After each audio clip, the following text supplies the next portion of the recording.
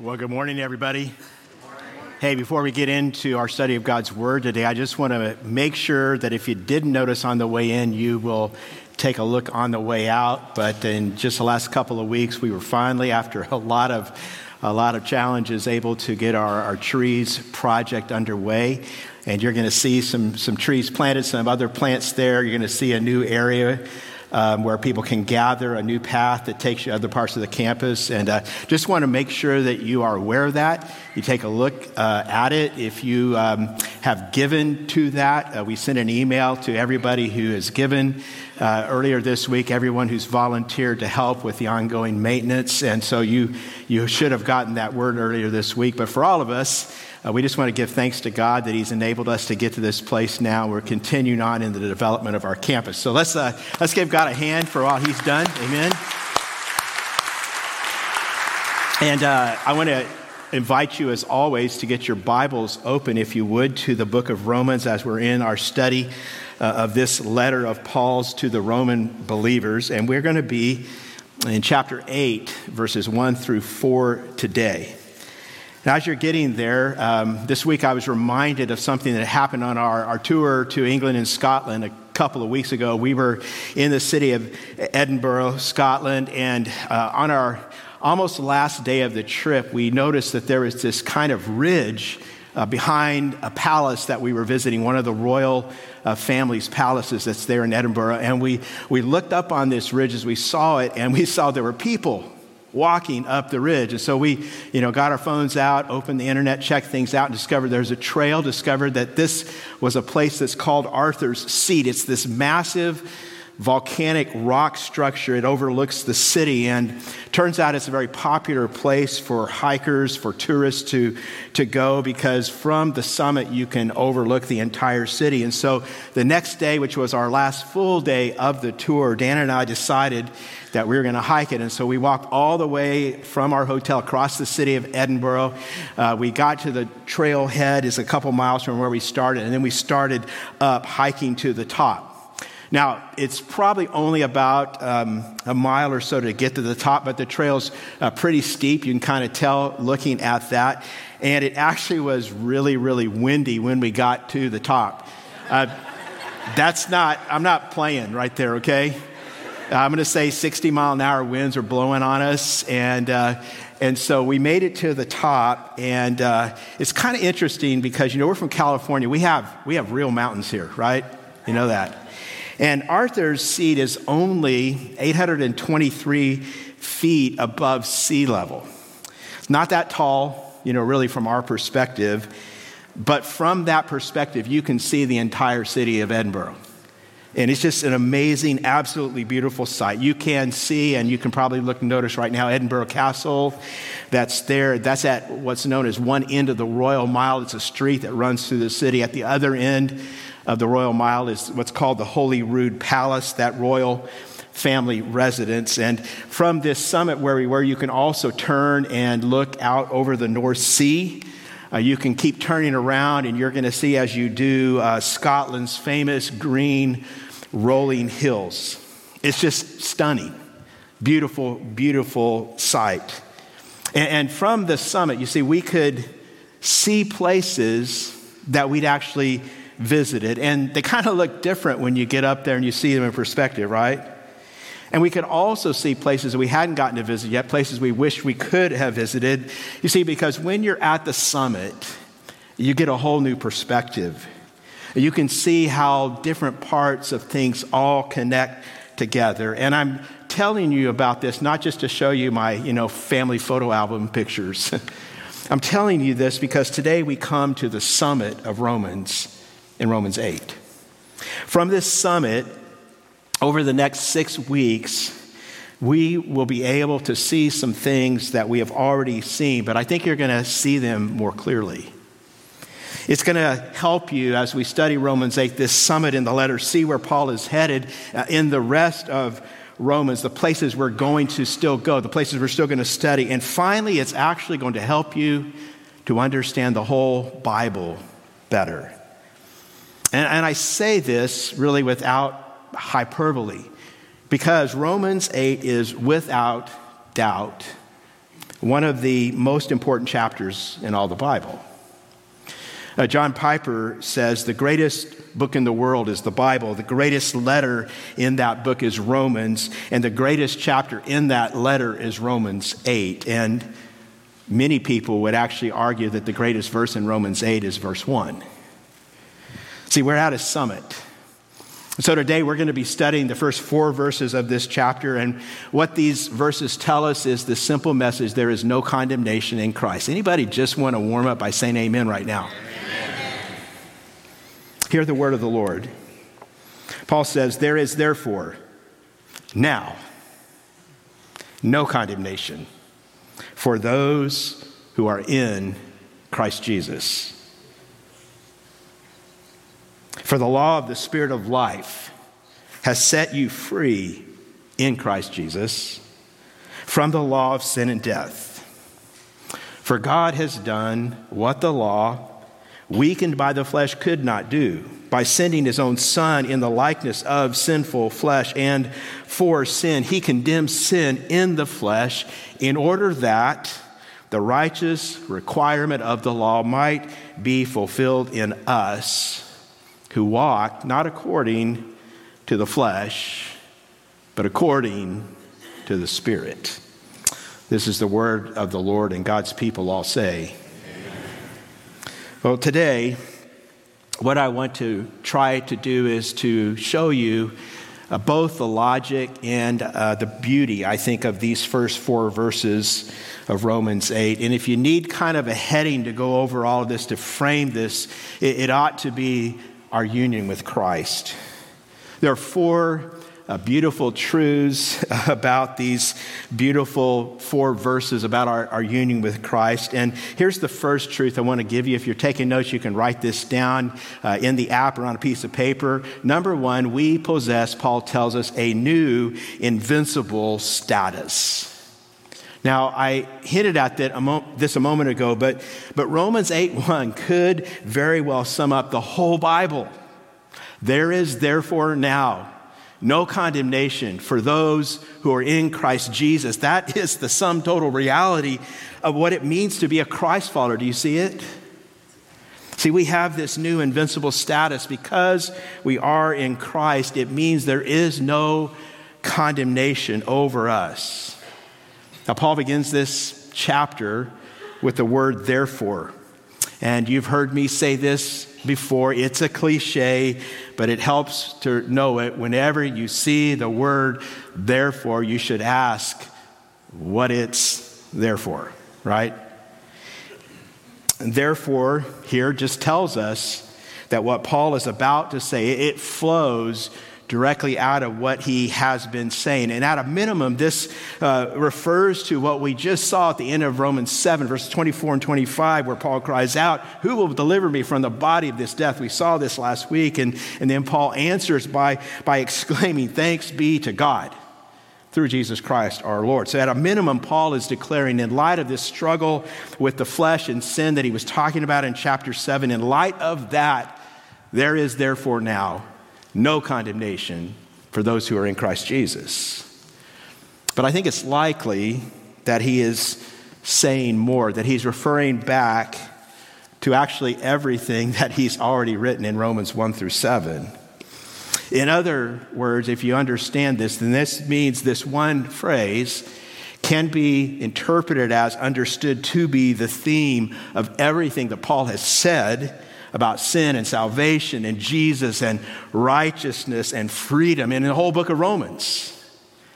Which, when you understand Romans and its importance, means, in addition, that this is the theme of the whole Bible. Are you tracking with me right here? And while we're talking about it, what I hope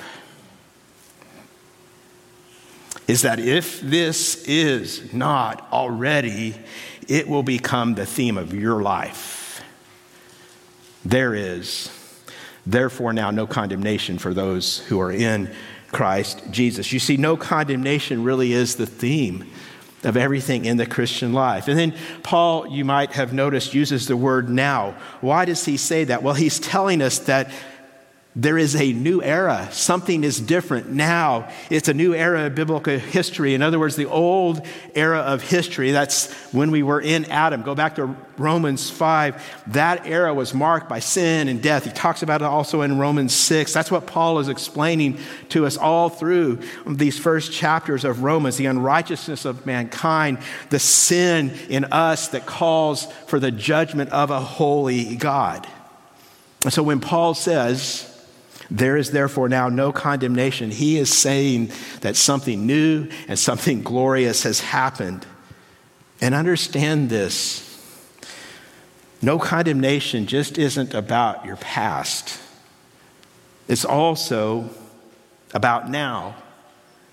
It's about the present. And it's also, as we're going to see as we keep going, it's about tomorrow. And I, again, hope when you leave today, my prayer is that you will not only understand no condemnation, but you will live in it today and tomorrow and on into the future. So what does this mean? What does this word condemnation mean? The Greek word only occurs a few times in the New Testament, actually just in Romans 8 and a couple times in Romans 5. And it includes the idea, this is significant, of both judicially pronouncing someone's guilt and of carrying out punishment.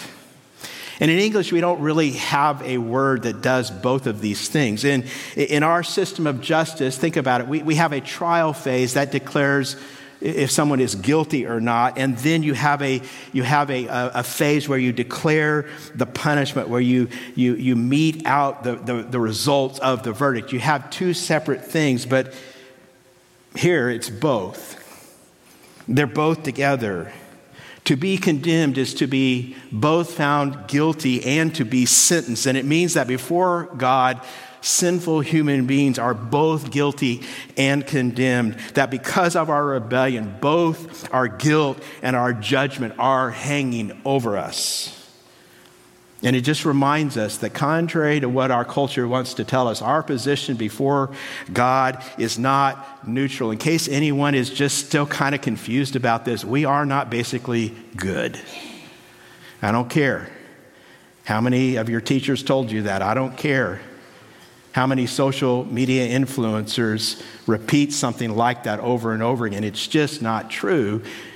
The Bible tells us otherwise. God's word is clear. And actually, when we think about the law that we studied in Romans 7, the law only made that reality more clear, right? So in light of all of that, the beauty of Romans 8 is this unbelievable statement that there's therefore now no condemnation, which means, don't miss it, there is no longer the charge of guilt, and there is no penalty connected with our rebellion against God. It's both.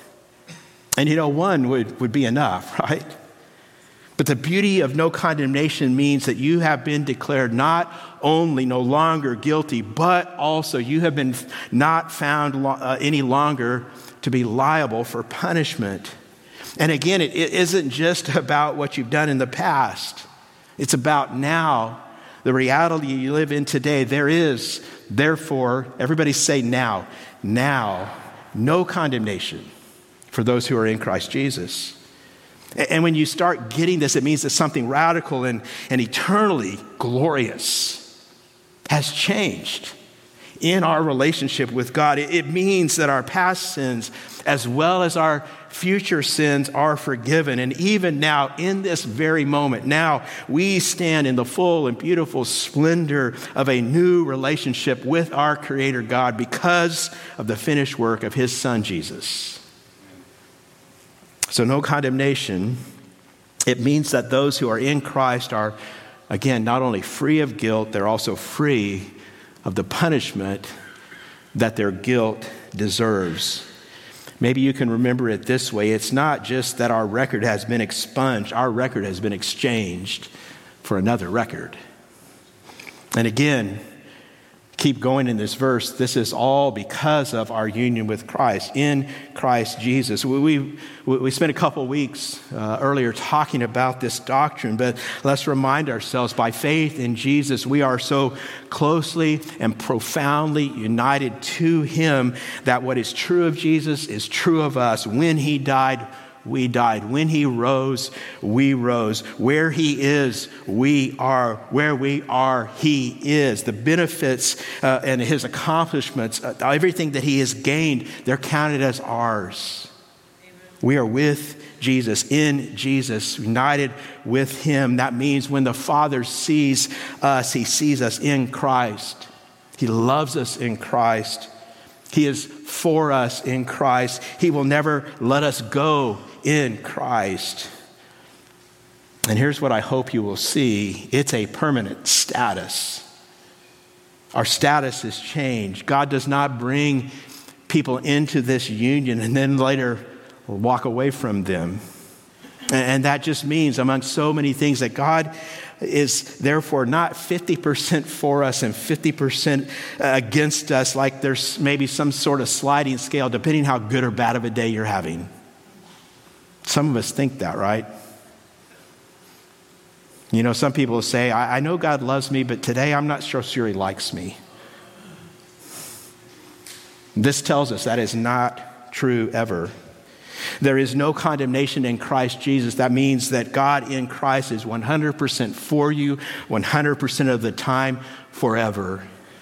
No matter what you are doing, no matter who you are, no matter how long you're doing whatever it is you're doing, God is for his people 100% of the time. He's for 100% of his people all the time. He's not a half-hearted God, a half-loving God, a half-forgiving God. You must believe and accept and hold on to the reality that in Christ, God's disposition towards you is always only love and mercy. Therefore, you have this new invincible status, and no one can touch this status. It's invincible. It's inconquerable. That's really what Romans 8 is all about. God is for us. Nothing can separate us from his love in Christ Jesus. That reminds me, it's a good thing to think about Romans 8. Go read it, for yourself when we get done here. But Romans 8 starts with no condemnation and it ends with no separation, right? That's what this chapter is about. It's a beautiful thing. And again, the reason I'm camping out here is that far too often, far too many of us live as if God loves us on our good days and just tolerates us on our bad days. That's how we think. We interpret God through our circumstances so many times, don't we? And the truth is, have you noticed this? Our hearts are they're like sieves. Our hearts leak. Our hearts just leak the truth. We forget it so often. And by the way, that's at the heart of why we say you need to come to church every week. Pastors don't say this so just we can have a lot of people here. Some of you think that, right? Yeah, you just want me to be here so a lot of people are here to listen to you. No. I care about this because you need it.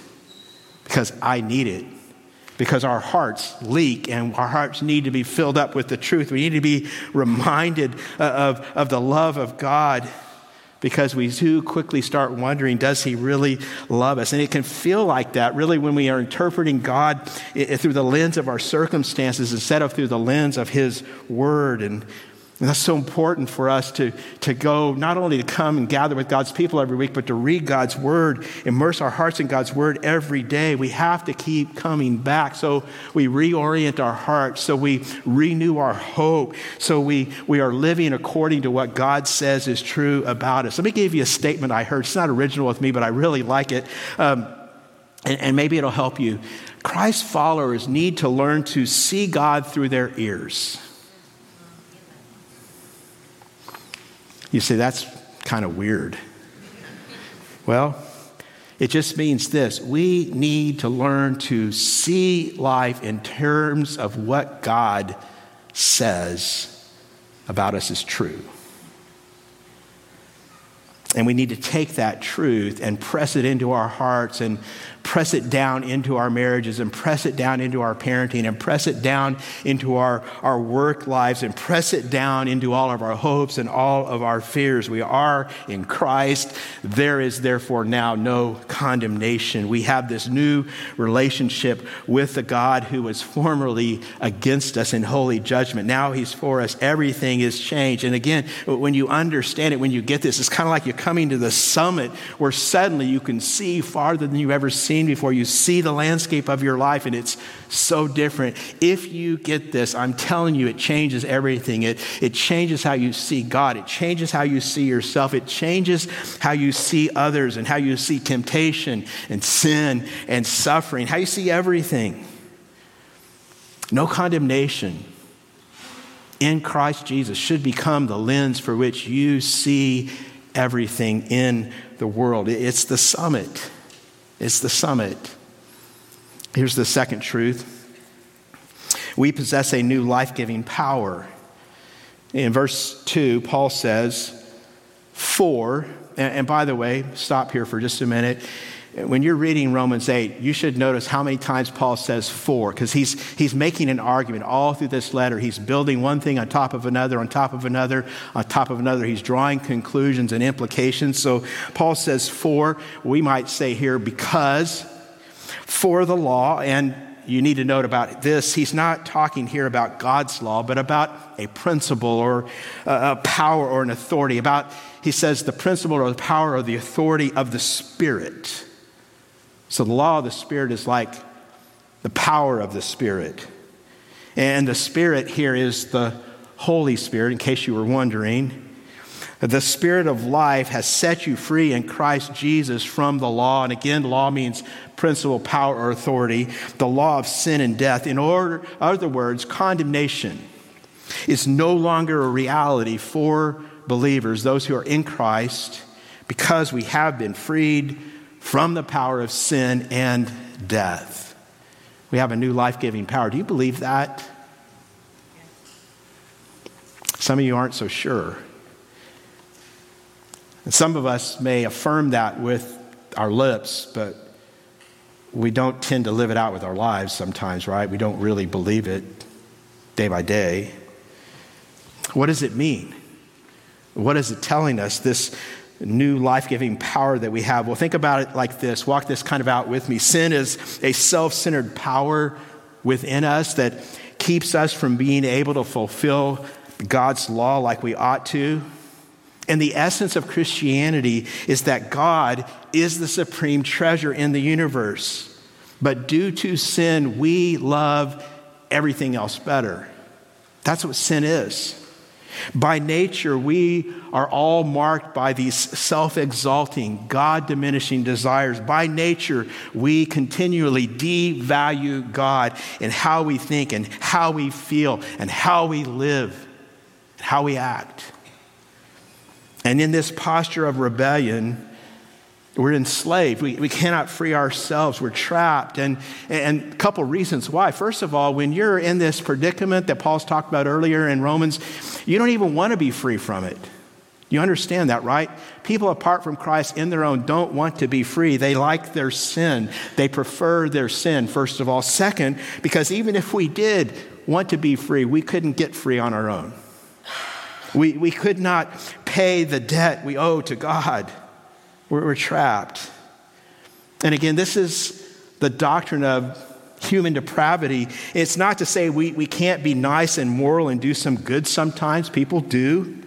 But it is to say it does not matter in the end how much good we do for people if we, at the same time, which we always do, we treat the living, eternal God of the universe with disdain and disinterest.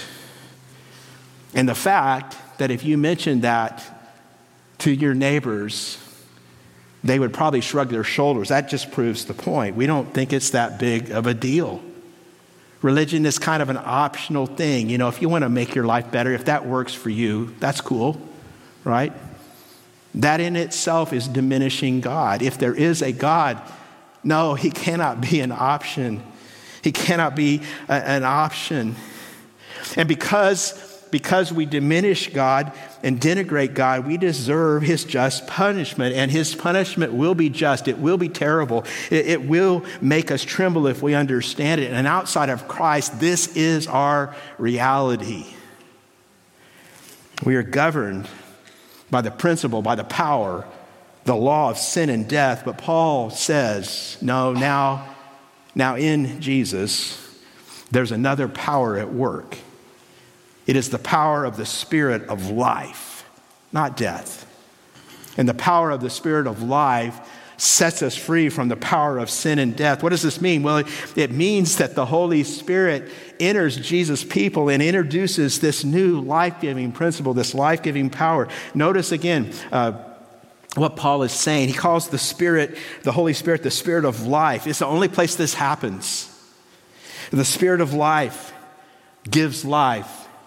He liberates us from sin and death. And so what we see, Paul is telling us, against this power of indwelling sin, that's Romans 7. Against this power, Romans 8, the power of the indwelling Spirit comes and sets us free. The Spirit comes and convicts us of our sin. The Spirit helps us to see sin for what it is so that we turn from it. We see God rightly with the Spirit. We see ourselves rightly with the Spirit. He leads us to the grace of God in Jesus. He gives us new hearts that are capable of responding and trusting God. It's called being born again. That's what the Spirit does. He gives life. And this new heart leads us to new desires for God, new desires for his word, new desires for purity and holiness. He gives us this new life of communing with God.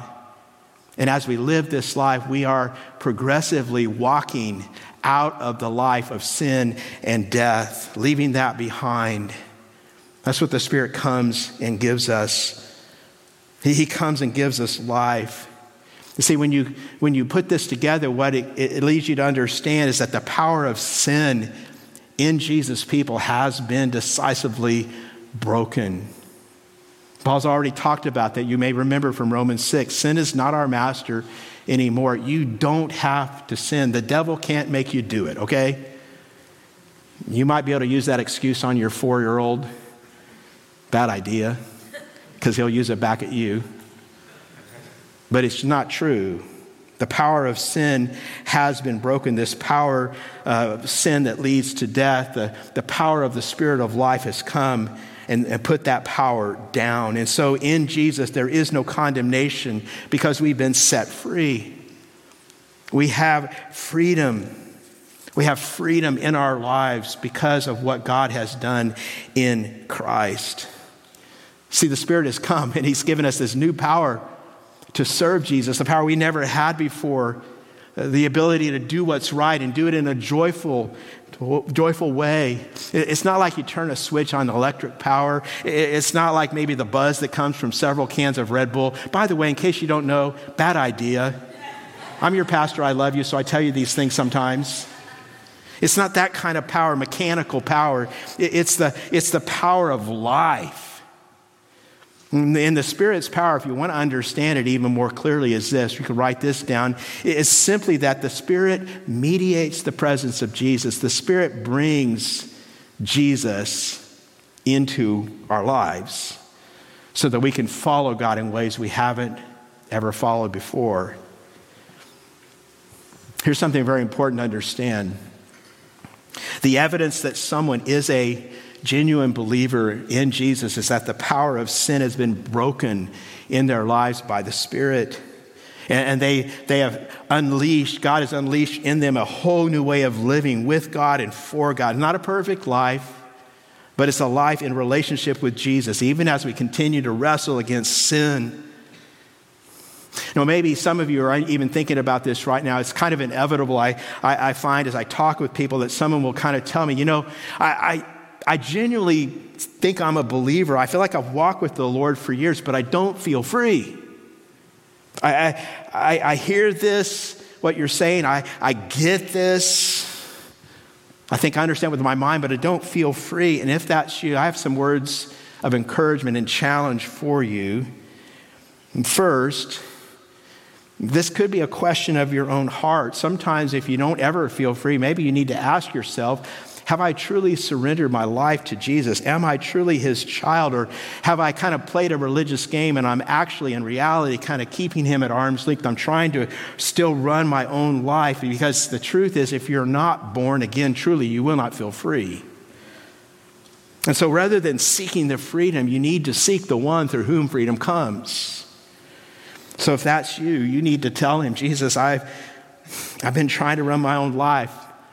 I've been playing the religious game. Anybody playing the religious game right now?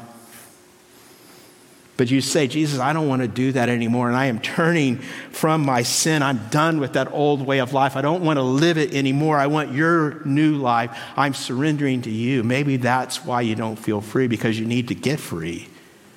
Second, though this freedom does come with feelings, it is not purely something that is felt. You know, feelings are gifts, but feelings can lead us astray, right? That you are free in Jesus, listen, whether you feel it or not. God says what is true about us, and a reality is a reality, no matter how we might feel about it, or no matter what we think our reality is. Side note, nobody in this room and nobody who lives on this planet gets to determine reality. We're not the makers of reality. There's one God, and he created all things. He made the universe. It's his universe. If you want an alternative reality, go create your own universe, okay? So we need to live not according to our feelings, but according to what God says. Maybe you're just waiting for feelings of freedom to come, and God is saying, no, act on the freedom that I've already given you. And that's actually the way you experience freedom. You walk into freedoms. Don't wait for feelings to act. Just walk and trust by faith, walking with Jesus moment by moment. And then third, maybe you're not feeling free because of difficult circumstances. Sometimes hard times in our lives create, and I'm going to use this picture that we should get kind of here in the Bay Area. They create kind of a fog in our soul, and we can't see God's truths. And in those moments when the fog is rolling in and we can't see very far, that's when we need to pull back, and that's when we need to say, maybe this is one of those seasons, and I know what I need to do here. I need to pay careful attention to my soul. I need to read God's word more maybe than I have been reading it, to remind myself of his truth. I need to dig deeper into community with other people who can encourage me and give me more support than I usually have, because I'm still free, even though I can't see it in this fog. And then fourth, maybe there's just unrepented sin in your life. There's some things you haven't dealt with, and maybe you've been, in essence, kind of walking back into slavery, and there's nothing that quenches the spirit more than secret, unrepentant sin in your life. And, you know, we think sometimes that we can kind of dabble in sin on the side. You know, all sin is illogical. And it's the illogic of sin that seeks to convince us that we can walk with God on the one hand while we're walking into sin on the other hand. It doesn't work, right? God loves you too much to let that happen. And so you will struggle when that's true in your life. He will send his conviction in your life to bring you back to him. Why? Because he loves you. Because he loves you. See, we have this new life-giving power. Therefore, we should walk in that power. Number 3, we possess a new omnipotent ally. Verse 3 is actually the longest of these 4 verses, and it explains really what led to that unbelievable statement of verse 1. How is it possible that there is now no condemnation for those who are in Christ Jesus? Paul says in verse 3, for God has done what the law weakened by the flesh. Notice the powerlessness of the law, because it was weakened by the flesh. Again, we said last week, the flesh is the problem, not God's law. So how did God solve the problem of the weakened law that was weakened by the flesh? Well, in verse 3, continuing, Paul says he did it by sending his own son in the likeness of sinful flesh and for sin. And through sending his son, Paul says he condemned sin in the flesh. So the focus shifts here to the work of God. In other words, what we could not do, God did for us. Amen? We have a new omnipotent ally. And this is what verse 3 is showing us. It is showing us the stunning display of God's kindness, that God moves to rescue sinful people who couldn't rescue themselves, that God is the one who has saved sinners, the one who has himself made the sacrifice, the one who has achieved reconciliation. And as you marvel again at the beauty of what it means for there to be no condemnation in your life, keep in mind that the ultimate beauty of redemption is not the people, us who are saved. The ultimate beauty of redemption is the God who saved all of us undeserving people. See, that's the beauty you see from the summit. The beauty of heaven. Heaven is going to be amazing, right? I hope everyone here is going to be there. You don't want to miss it, okay? I'm just telling you. The beauty of heaven is not going to just be the millions and millions, the billions of people who God has redeemed. It's going to be the singular reality that God, he has rescued me. And the way he rescued me is not just giving a sacrifice. Instead, he made his own son the sacrifice. That's what Paul is talking about here. And notice what God does in verse 3, according to Paul's words. First, he sends his own son as the means of redemption. In other words, at great personal cost. Second, he says he sent his son in the likeness of sinful flesh. Have you ever stopped to think about what that means? Paul said the law was weakened by the flesh. And again, we've said it. The flesh is the problem. Sinful flesh is the epicenter of our rebellion. The flesh is what makes mankind hostile to God. And by the way, in our flesh, we're God's enemies. That's Romans 8, verse 9. We're going to see that next week. And yet the Son of God, sent by the Father, comes into the world and he takes on the garments of this broken, hostile environment. And that's all wrapped up in what it means for the flesh to be the flesh. Jesus comes in the likeness of sinful flesh. And what's more, Paul says he was sent for sin. That means that he did not just come to bring a sacrifice. He was the sacrifice. Jesus became the offering. And so try to wrap your mind around this. God rescues sinful people. He does this by sending his own son. His own son comes in the likeness of sinful flesh, the very epicenter of what it means to be God's enemies, to be rebels against God. He comes and he offers himself. And then Paul says he condemned sin in the flesh. And it's not a coincidence that he uses this word condemned again. He uses it so closely to verse 1 that we will make the connection that God declares no condemnation over those who are in Christ because he has poured out our condemnation for sin on his son. We're not condemned because Jesus was condemned. And again, this is the only place in the Bible where Paul uses language like this. And what it means is that the very location of the rebellion, in that place, the flesh, that is very location of the rebellion. That is the place, the location of restoration, where restoration takes place. And God just loves to do things like that. We sinned in the flesh. We rebelled in the flesh. He sends his son in the flesh in order to rescue us. Theologian John Murray, in his commentary on Romans, summarizes this truth like this. He says, Jesus not only blotted out sin's guilt and brought us nigh to God, he also vanquished sin as a power and set us free from its enslaving dominion. And this could not have been done except in the flesh. The battle was joined and triumph secured in that same flesh, which in us is the seat and agent of sin. See, God dealt with our sin by taking on our sin himself.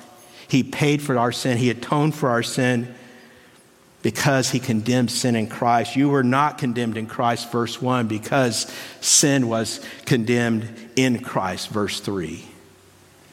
So if you're a follower of Jesus, you need to rejoice in and remember this truth, that it was through God's Son that sin and death was defeated. we have an omnipotent ally in this fight. And it's just all so beautiful.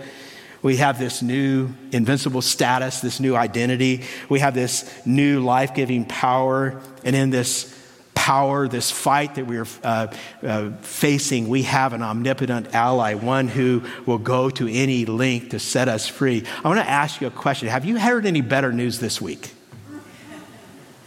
I don't think so. Okay? This is such good news. And I hope right now that some of you are kind of quiet is because you're stunned and overwhelmed by the beauty of what God is saying, what he's telling us. But it all leads to the fourth verse and the working out of all this, because in verse 4, we see this, that we can live transformed lives. See, all of this kind of heavy, profound, deep doctrinal truth I've been trying to explain to you the best that I can is all leading us right here to verse 4, where we're, as a result of this, to live transformed lives. Paul says in verse 4, in order that the righteous requirement of the law might be fulfilled in us, who walk not according to the flesh, but according to the Spirit. And that phrase, in order, that tells us that this is the effect. So again, remember, Paul's making an argument. He makes the statement in verse 1. He explains that statement in two ways in verses 2 and 3. And now he's showing us what the effect of this beautiful reality is in us, in order that the righteous requirement of the law might be fulfilled in us. What does that mean? Well, it means that everything that God demanded, everything the law demands, everything that righteousness demands, it is all completely, fully satisfied by Jesus, his person and his work.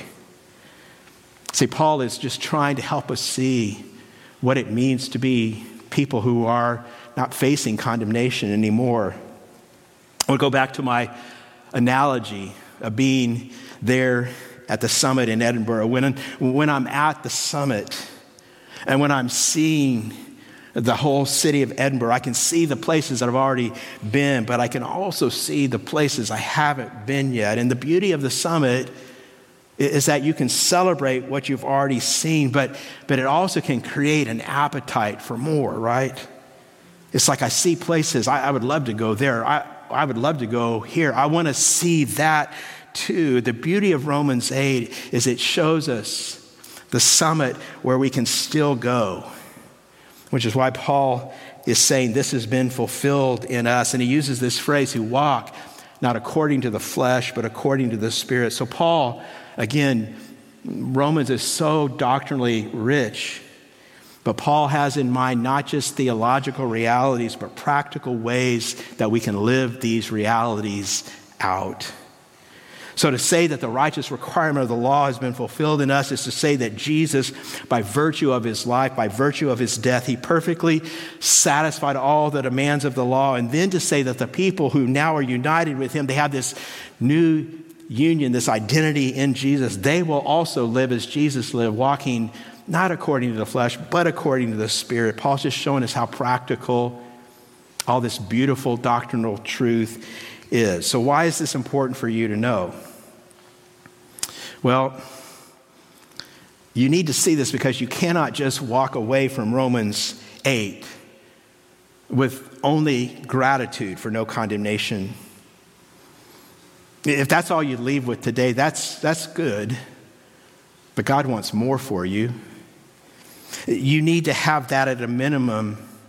You need to leave today thinking, oh God, thank you. There's no condemnation, for me in Jesus. So you start with gratitude, but there's so much more. You must also be filled with motivation to express how that works out in your life, that gratitude should then shift and be poured out into your day-to-day life as you walk every moment of every single day. In other words, that at the summit, you're not only wowed by what you see, you're wooed to go on even farther, to know more of this beautiful God who loves you so much that he would do what he's done for you. Does this make sense? See, God wants us to live this all out. You say, well, what does this mean? Well, what are the implications? So really quickly, I want to help you understand some of the implications of this. Romans 8 is meant to do something in your daily life. And so as you leave it, something is different about you. And so I want to real quickly give you some ways we live these realities out. And once again, as always, I don't know what I'm going to do with you people. You don't listen fast enough.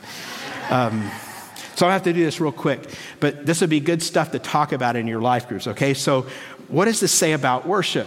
Okay, I'm going to give you 6 words real quickly. What should be your goal every Sunday as we gather together in corporate worship? Why do you come? Why do you sing? Why do you listen to a sermon? Do you know why we're here? Why do we do this?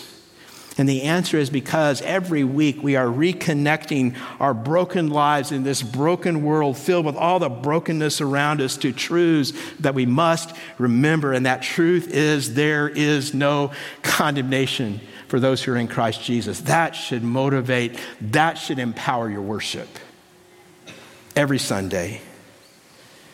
We don't need to let the brokenness of the world take us down and drag us down. We need to be inspired again in our worship, this reality that we have. Second, very similarly, prayer. How does Romans 8 relate to prayer? Well, here's how. Prayer is the means that I first express my gratitude to God for what he's done to me. And it's also my connection to the grace I so desperately need. You realize, don't you, that it is only not condemned people who are given permission to approach the throne of grace to receive help in time of need. It is only people who deserve judgment and who have been given grace who can approach God and receive what we need. And so I'm called to pray, and I'm called to pray in the Holy Spirit, as Jude says, to pray in the Holy Spirit and keep myself in the love of God. So we pray out of gratitude for what God has done. Third, evangelism. How does Romans 8 relate to evangelism? Well, do you have a hunger to see some people in your life meet Jesus? How does that happen? Well, a huge part of it will be here when you in your own life are treasuring and rejoicing in the beauty of what it means for God to declare you condemnation free. You know, when we came off of Arthur's Seat and walked back to our hotel, and then we met up with people in our tour, we told as many people as we could what we'd done. We wanted them to know that we climbed that hill up there. We saw some things that, they hadn't seen. Maybe we told them about the beauty of what we have seen, had seen. And when we truly get the beauty of all that God has done for us, as we see in Romans 8, we will not be able to stop talking about it. In other words, if you get Romans 8 on your heart, you will have gospel witness on your tongue. You can't help it. See, some of us try to fight the fear of sharing our faith. Like, who's afraid of sharing your faith? Right? Just like 4 or 5 honest people in the room. We try to fight it with guilt, but it doesn't work. Have you noticed that? You fight the fear of sharing your faith with beauty, with the stunning reality of what God has done for you in Christ. Because here's the truth. No one has trouble telling other people about good news in their life, right? I mean, no one. We can't help but share it. A few weeks ago, I think I told at least 20 people the Dodgers lost. They're out of the playoffs. Lots of people. Good news. And so the more we see the good news of Jesus, the more we will share it. Number 4, identity. We keep coming back to this. We have a new identity. We need to make our identity in Christ. And I just want to say, if you're not a follower of Jesus, you haven't lived yet, but you can. There's no life like this new life that God has given us in Christ. We're going to keep talking about that, so I'm going to move past some of the things I have in my notes. I said 6 things. I actually meant 5, okay? So be grateful. Number 5, guilt. Maybe you look back on this past week, and I don't want to leave without talking about this. Maybe you look back on this last week. Maybe it's the last couple months or maybe the last year, and you have some pretty big regrets. Maybe you look on the trajectory of your past life and there's just these misgivings and and you look at some things and it feels like they can't be fixed. It feels like they can't be made right. You feel so guilty. Maybe you're in the midst of a trial and you're actually wondering, am I going through this because of something I've done? Is God angry with me? And you know what Romans 8 does with guilt?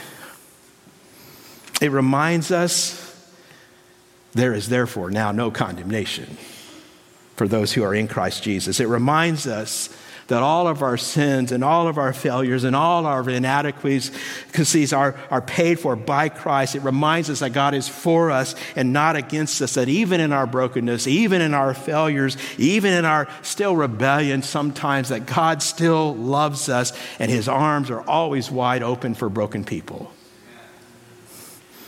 And then it means that out of the reservoir of God's infinite kindness to us, we can pour out our own love, our imperfect kindness on the people in our lives who need it. This truth of no condemnation is so very beautiful, so very beautiful. It changes our lives. It changes everything. Has your life been changed? How does God want to change you today from what you've heard today?